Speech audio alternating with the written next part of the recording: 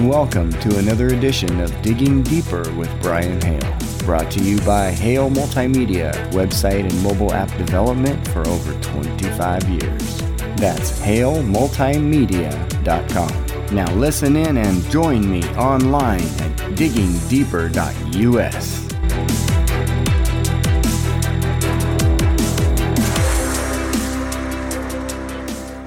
The ugly truth. The ugly truth of the Patriot Purge. And the Patriot Purge is really what we were talking about when we first started this. You go ahead and take the control there, Miss Andy. Okay. When we first started this podcast in September, now the first episode was in March of 2020 when we were in Colorado Springs. That was the first episode, the beginning of the end. Episode 1, the beginning of the end. Really cool episode. Had no idea that then 6 months later we would be going into full-time broadcasting and doing this every day and live every week. So in September of 2020 is when we picked it up. And we started this Facebook group to gather patriots together due to the Patriot Purge. You see, Facebook and YouTube and Google are busy censoring and purging, as you know, the patriots. Anything to do with conservative, Christian, patriot, you're purged, right? Right.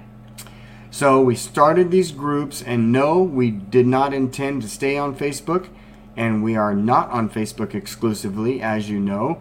We're not even on YouTube at all, really, except some old videos where we're careful what we say. But otherwise, what we're talking about is several different other channels. We're on Telegram, Twitter, and other Tumblr, Medium, Reddit. We're on a lot of different places other than good old Facebook and Google and YouTube. But in this purge of patriots, we were saying from the very beginning that this is a deliberate purge. So that's why we started those groups. Yep. Is to gather those names. So thank you to those listeners and Digging Deeper in our group. The reason we started this, guys, was for this very reason, was this purge of these patriots. And so now what we're going to do is read a couple of articles to you, and then we'll take a look at a video from somebody very familiar that I'm sure you'll recognize. So let's go ahead and get started on those articles, Miss Andy. Let's take a look at that. This first one is U.S. Marshals hold surprise inspection of D.C. jails, find egregious conditions, and transfers inmates. Now, tell us what your first feeling was about this one, Miss Andy. When you first came across this, you thought this was good news. Oh, yeah. I thought, oh, look, good news. They're finally transferring the inmates out of that horrible Department of Corrections facility in D.C. The same facility that they're holding the January 6th prisoners in. And one of the judges decided that they needed, that it was poor conditions. So let's start this segment now. What we're talking about is the ugly truth of January 6th. Yes. The ugly truth of January 6th, if many of you have not heard this, is that it was a complete and entire setup in which innocent patriots were savagely tracked down and jailed without cause and are still in these horrendous prison conditions in the city of D.C., whatever district. And it is absolutely unconstitutional, and they have been there since January 6, 2020. Yeah, well, not since, but they were arrested over that summer. Right. Since the summer. The summer after. Just unreal what they've put these people through. So when we were looking at this headline, we were hoping when they said that there was an inspection of this jail, yes, they need to inspect this to take a look at this and get these poor guys and gals out of these horrendous conditions. So what'd they do? So The U.S. Marshals issued a statement on Tuesday saying that they had a surprise inspection to visit the D.C. jail to check on the conditions. The buildings subject to inspection included 2 D.C. Department of Correction facilities. One, the Central Treatment Facility, CTF, and the second, Central Detention Facility, CDF. The USMS inspection was prompted by recent historical concerns raised regarding conditions at the DOC facilities, including those recently raised by various members of the judiciary. So there was a judge. Mm-hmm. Over 300 voluntary reviews with detainees were conducted. The marshals found that conditions at the CTF were sufficient. However, CDF was severely lacking. The U.S. Marshals' inspection of CDF revealed that conditions there did not meet minimum standards of confinement as prescribed by the federal performance-based detention standards. This included mistreatment of prisoners and egregious conditions at the facility. All 400 people housed at CDF were removed under the Marshals' authority from the facility and transferred to Lewisburg in Pennsylvania. The D.C. jail ordered marshals to leave the facilities during their multiple-day inspection.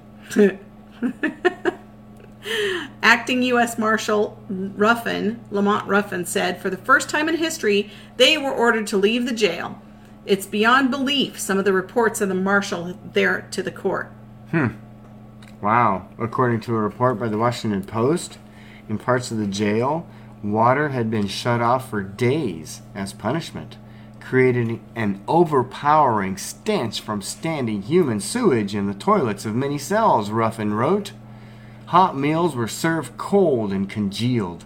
Some inmates had observed injuries, and which no documentation was available. And evidence of drug use was pervasive, including the widespread odor of marijuana.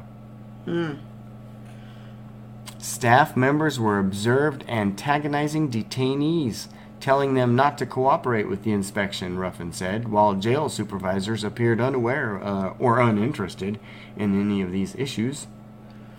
Red Voice Media reported last month that the rights of the January 6th arrestee were found to have been violated in the D.C. facility by District Judge Royce Lamberth for refusing to get the prisoner medical care. Quote, it is more than just inept and bureaucratic shuffling of papers, quote, the judge said at the time. He continued, I find that the civil rights of the defendant have been abridged. I don't know if this is because he is a January 6th defendant or not. So that was the first report I found. And I thought, oh, that sounds good. 400 people are being released, right? Well, I also found this report. Not one of them. Not one of them. Oh, let me flip it over look here. at that. Not one of them were actually any of the January 6th detainees. Right. Let's show the people that article. Yeah. There you go. So, the D.C. jail transferred out 400 prisoners, but why not any of the January 6th ones? Well, this article says they were held in the Central TC. And now it was found adequate. Adequate, right. So, Nathan DeGrave sent a letter. He was one of the January 6th prisoners. Right, he's still there. And he sent a letter alleging extreme medical neglect, mental and physical abuse, and unbelievable conditions, dirty water, starvation. His allegations resulted in a surprise inspection. And so there's his Twitter post right there. Yeah, he said Brad Geyer. Yeah, it for him. Yeah, Brad Geyer posted this for me. He said, "Dear fellow Americans, I never thought I'd write a letter like this, but we're living in very different times. This is my cry for help. My name is Nathan DeGrave, and as a nonviolent participant at the January 6th rally, I've spent the last 9 months detained." So according to the Washington Post, the unannounced inspection from October 18th to the 23rd began 5 days after 5 days. Just so five. After the federal judge found the jail warden, Wanda Patton, and D.C. Corrections Director Quincy Booth in contempt. So 5 days later, okay? Wow. Involving the mistreatment. Lamberth found that jail officials abused the civil rights of the defendant, Christopher Worrell, due to neglecting his wrist injury that required surgery. He then called for a full investigation. The surprise inspection by Ruffin, the acting marshal, has resulted in the transfer of 400 prisoners, but none of them will be J6 detainees. The inspection found evidence of systematic mistreatment of detainees, including unsanitary living, punitive denial of food and water. Not only that, but the officials found large amounts of human sewage we already read about. So why will the January 6 detainees, the ones who alerted the authorities about the terrible conditions, why won't they be moved? The quote from Ruffin's, it says, the move will not involve about 120 federal detainees, including about 40 defendants who face federal charges on the January 6th riot at the U.S. Capitol, who are being held in the Corrections Department Correctional Treatment Facility, CTF, the Marshal Service said. That facility is located with the jail in Southeast Washington. Ruffin, who ordered the inspection, said that the conditions at the CTF were observed to be largely appropriate and consistent with federal prisoner detention standards, and the problems were primarily in the main jail, the CDF.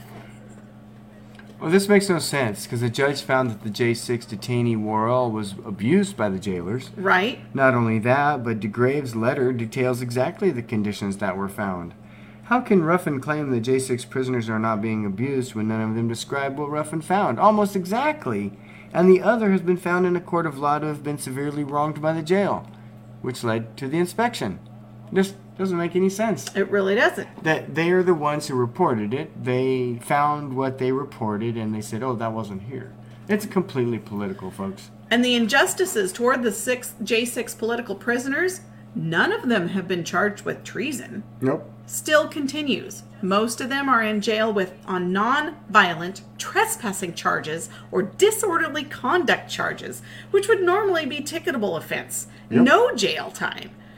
And maybe even probation. But they're being treated like Guantanamo detainees with no relief in sight. So that was my second one. So I dug a little deeper and I found a video. Ah, very good. A video. Yes.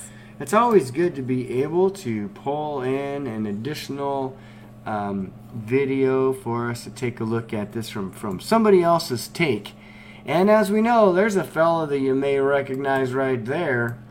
So January 6th happens, you watch it on TV, and immediately they start telling you that it's something that it wasn't. They implied it was some kind of attack by Russian Spetsnaz forces, or was it insurrection? Well, on the tape, it was very clear that these were mostly middle-aged people with health problems, a ton of personal debt, who were upset about what they thought was an unfair election. And in fact, that's really what it was. But within days, the Department of Justice launched the largest manhunt, they said, in its history. And very many hundreds of these people were swept up. The question is, whatever happened to them? That's one of the questions that we sought to answer in the third installment of our series, Patriot Purge, our documentary series on Fox Nation. It's available right now. We want to play you a chunk of our third piece on this. Here it is. The D.C. facility where January 6ers are being held is Guantanamo Bay for American citizens. They're being held under egregious conditions. I was incarcerated at first in a special unit, and the first thing I noticed about it was full of black mold. So, and even in the drinking water that came out of your sink, you could see the black mold down there. And then you punished them by letting the guards physically assault them. Brian Samsel, 2 guards snuck into his cell in the middle of the night, zip-tied his hands behind his back. They pulled him out of his cell, took him down to him where the camera's showing. He followed instructions. They proceeded to beat the man to the point that he now has lost sight in one eye. I was physically abused. I've been slammed face first on the concrete. I'm not saying this for pity. I'm a strong man. Y'all didn't hurt me. Y'all did not hurt me. You did not hurt my spirit. I love my country.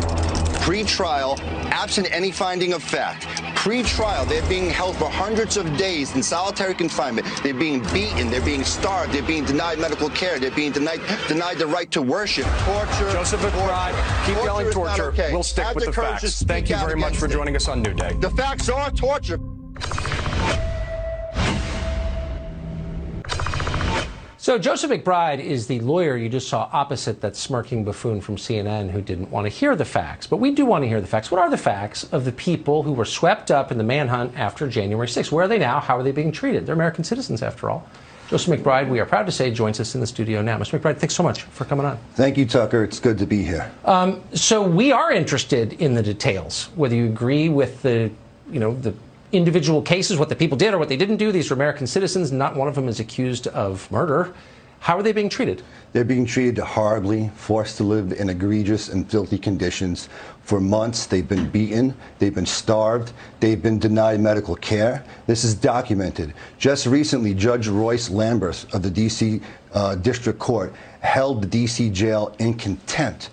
And an investigation happened. In anticipation of the investigation, the D.C. jail sent janitors and maintenance men down to the Patriot Wing to purge it of its filth, to paint the walls, to scrub the rust, to get rid of the black mold in 24 hours, thwarting the investigation and allowing the investigation to look at one side of the jail while the other side of the jail was essentially swept clean. What happened? The other side of the jail got condemned. All of those people are being moved to Lewisburg in Pennsylvania because it was filthy. But because the Patriot Wing was actually purged of its filth, those men are still going to be kept there going forward. And now they're going to be alone. The question is, what is going to happen to them next? So, look, just to be clear, these are not people who tried to commandeer civilian airliners and fly them into the Pentagon. These are not people who were caught assembling suicide bombs. Of course not. Tell us some of the things these people are charged with. Some of these people have been charged with terrorism. Other people have been charged with crimes, including assaulting federal officers with deadly weapons, being on Capitol grounds with deadly weapons, the combination of which could land some of these people in jail who have never been convicted of any crime before for 20 or 30 years. Deadly weapons. Now, my understanding is that there were no firearms found on any of the participants in this event. Is that correct? That's correct. Okay. So you had riots across the country in the preceding summer where people were running around firing weapons in the air. A dozen people were murdered. Are any of those activists being held in similar conditions in the D.C. jail? Of course not. Not only that, the Vice President of the United States of America participated in a fund to help advertise to get them bailed out. It's a complete double standard. It is not equal treatment under the law. These are political persecutions, prosecutions. There's no doubt about it. So you make a really interesting point. Kamala Harris, or Kamala Harris, however she's pronouncing it at the moment, helped raise money for some of the Antifa terrorists who destroyed our cities. Has anybody raised money for these defendants? We have tried since Jump Street to raise money in a meaningful way. We were handicapped by GoFundMe. We were deplatformed by PayPal.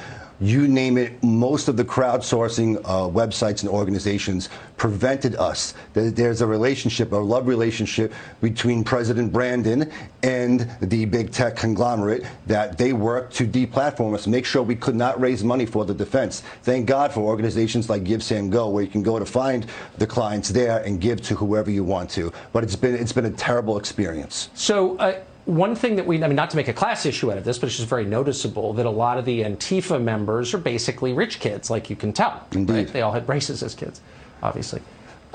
These defendants are all, had a disproportionate amount of personal debt. These are working class people. Yes. And some of them are stuck with public defenders in Washington, D.C., if I'm not mistaken. Is that correct? Yes, and many of these public defenders do not like them. Many of these public defenders have told them, you should probably just take a plea. I voted for Biden. I've done this. I've done that. Look, I was a public defender for the first 5 years of my career, and I didn't like everything that my clients were accused of doing or very well might have been, but I never never once expressed anything like that to them because it is highly inappropriate in this set of circumstances. And yes, these are middle-class people with a tremendous amount of debt who cannot afford meaningful defense, private defense, absent intervention, and they're being hamstrung by the government. Well, the whole point of a public defender is you defend someone who you might not necessarily agree with, but you're not allowed to your personal bigotries ought not to affect the legal representation.